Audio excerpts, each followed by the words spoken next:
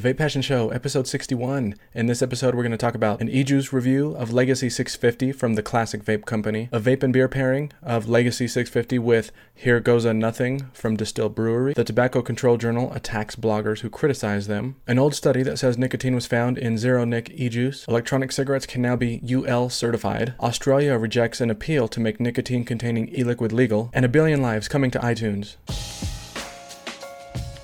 Hey, welcome back to the Vape Passion Show. This is episode 61, and I'm recording this on Sunday, March 26th. So there's not a whole lot going on for me this week. I've been using the SigPet Eco 12 tank that I got from heavengifts.com. That's probably the best high wattage tank that I've ever used. It works great, and the flavor is great too.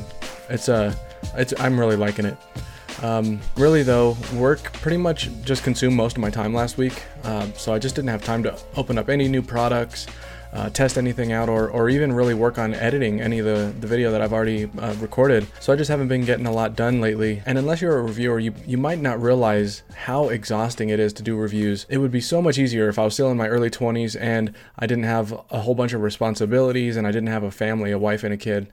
But I do my best, and I'm still getting these vlogs and podcasts out, so that's my main goal. Anyway, let's just get right into the vlog. So this week I want to bring back my occasional beer and vape pairing segment because I have a beer that I've really been wanting to drink. It's been sitting in my fridge teasing me, and I really shouldn't be drinking this because I donated blood this morning, but it's just one beer.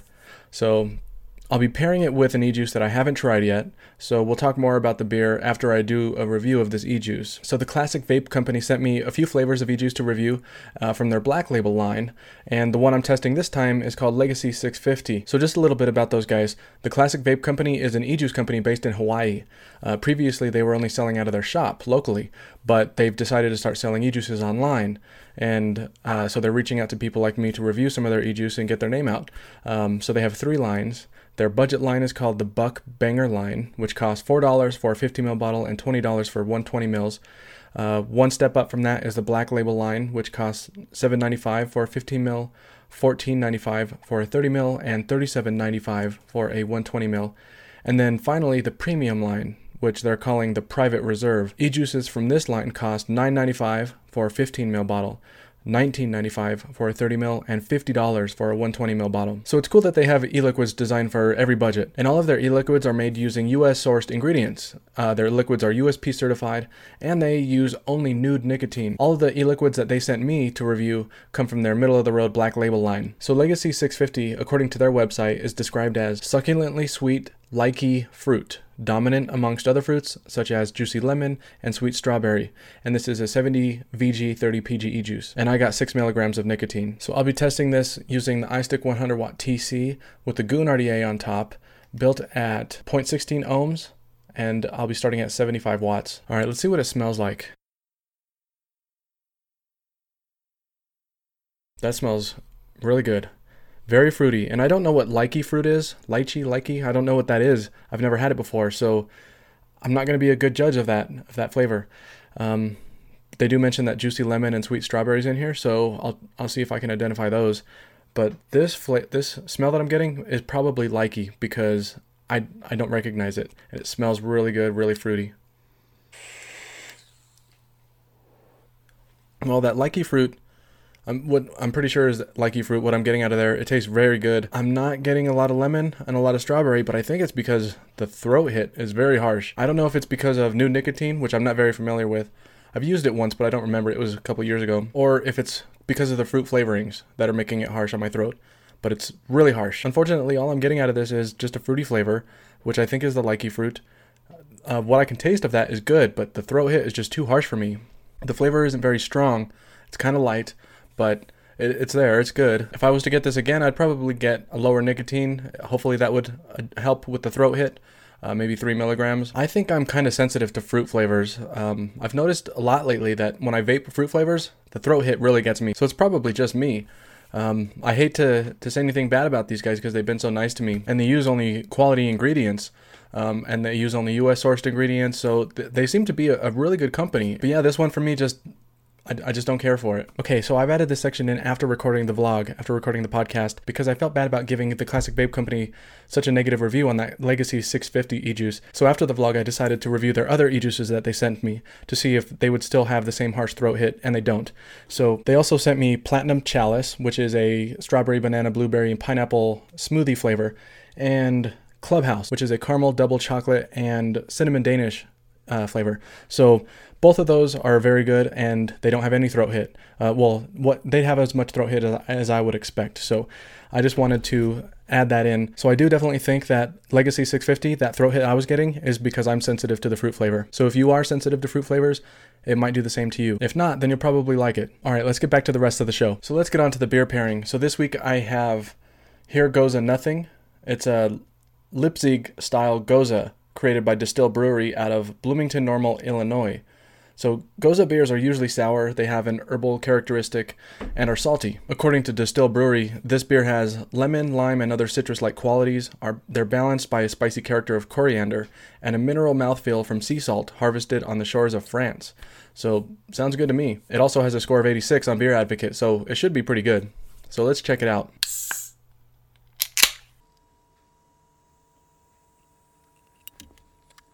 Oh man, that's really good. I love sour beers. It's sour and it's salty. Very citrusy for sure. Man, that is a good beer. So flavors that usually pair well with Goza beers are citrus, nutty, and creamy flavors, and fruits like orange, lime, lemon, and fig. I really wanted to vape an e-juice from the Classic Vape Company, so the closest to any of these flavors is Legacy 650, the one that I chose, due to the juicy lemon. So that's why I picked it. Unfortunately, I didn't get much lemon out of it, so it might not be the best to pair with this beer, but I'm going to try it anyway. And I also have a couple of backup flavors to try too. That's actually pretty good. The beer calms down that harsh throat hit quite a bit, actually, and I'm getting a lot of fruit out of it. That actually ended up being pretty good. I still don't get any lemon out of it, just the fruit flavor. But let's try some of my backup flavors. So I'm going to use that Lemon Tart Remix Frankenstein that I made last week. Has a pretty good lemony bakery flavor. That's good. Lemon definitely goes well with the Goza beer. I was also going to do Pound It from Bonsai Vapors, but I know it's probably going to be good because it's a lemony flavor. I'm just going to end it here. So let's get into some of the topics this week. The Tobacco Control Journal attacks bloggers who criticize them. So in the latest issue of Tobacco Control, a journal published by BMJ Publishing Group, the editors of the journal published an editorial titled Blog Fog, Using Rapid Response to Advance Science and Promote Debate. In this editorial piece, the editors state that a lot of decisions go into a study before being published in their journal, including taking into account research quality, the contributions their authors have made to the field, worldwide impact, and relevance to tobacco policies. They also admit that despite careful review, no journal can guarantee that everything they publish is entirely accurate, or that everyone will agree with the findings or interpretations of the research. They also mention that they have a community forum designed for others to analyze, comment on, and debate any of their published research. This article then calls out the growing number of personal blogs and social media accounts being used to criticize published articles from that journal, for example, calling into question the authors of the research, the interpretations of studies, flaws in the research, and attacking authors and editors. They also mention that this can be caused by inelegant phrasing on the part of the author or misinterpretations of the reader. Because of this, the Tobacco Control Journal's editors have established a new policy of not responding to any external blog posts or social media messages about their studies. Moving forward, all criticisms and comments will now need to be made within their community forum if the reader wants their voice to be heard or to receive a response from the authors. Personally, I think they're doing a real disservice to their authors and the general public. I can understand that some attacks on these studies and their authors can be really nasty and offensive sometimes, in which case I wouldn't want to respond either if I was the researcher. But they're pretty much saying here that any critique from an external site is not legitimate, or at least not as legitimate as it would be if it was on their own forum. But as we know, and all researchers know too, not all peer-reviewed articles are accurate either. Many studies have false information and biased results. Who's to say that a blog post on another site isn't trustworthy or accurate? What about commentaries from blogs such as from Dr. Michael Siegel, or Brad Rodu, Clive Bates, or Dr. Konstantinos Farsalinos? All day long, the tobacco control editors can believe that their community forum is the only trustworthy source for critiques and comments, but who else other than them will feel the same way? Is someone going to find a critique on a blog such as my own and say, oh, this isn't on Tobacco Control's website, so I'm not going to believe a word of it? No. What if I critique a study and I get something wrong and it's seen by hundreds of people? The authors are now no longer allowed to respond to articles like mine. Even if their comment would prove me wrong and make me look stupid, I would rather the truth be told. But as Dr. Sussman points out in a guest post on anti-THRlies.com, the Tobacco Control Journal looks like any other respectable scientific journal, but it's not actually what it seems.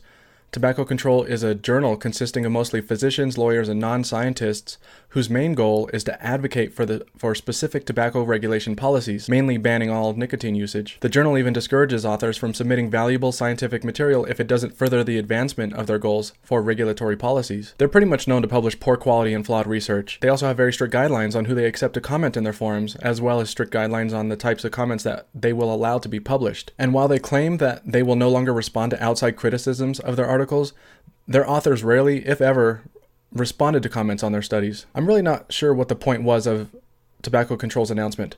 They can't control what people say about them on other websites, and the authors weren't responding to outside criticisms in the first place. It could be that they were trying to prevent their authors from responding to criticisms and making themselves look like fools, or it could be that they want their readers to believe that they actually read criticisms and take them into account in the future. Whatever their reason, their latest statement makes them look even more ridiculous and less like a reputable journal. Alright, let's move on to the next topic. An old study says that nicotine was found in zero nicotine e-juice. I was watching a recent live show from DIY or Die, and they brought up a study claiming that zero nicotine e-juices were tested to have nicotine in them. And I searched for this study and I found that what I believe to be the study they were referencing was actually published in January 2015, so it's a bit old at this point. That study found that 47% of 36 different e-liquids showed differences above plus or minus their stated nicotine concentration.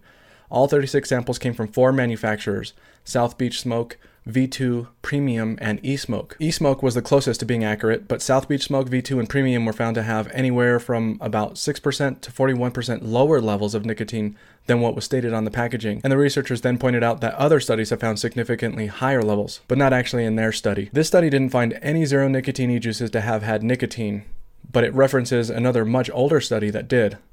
And this older study from 2011 found that 2 manufacturers, Smoking Everywhere and CIXI, had nicotine in their zero nicotine e-juice.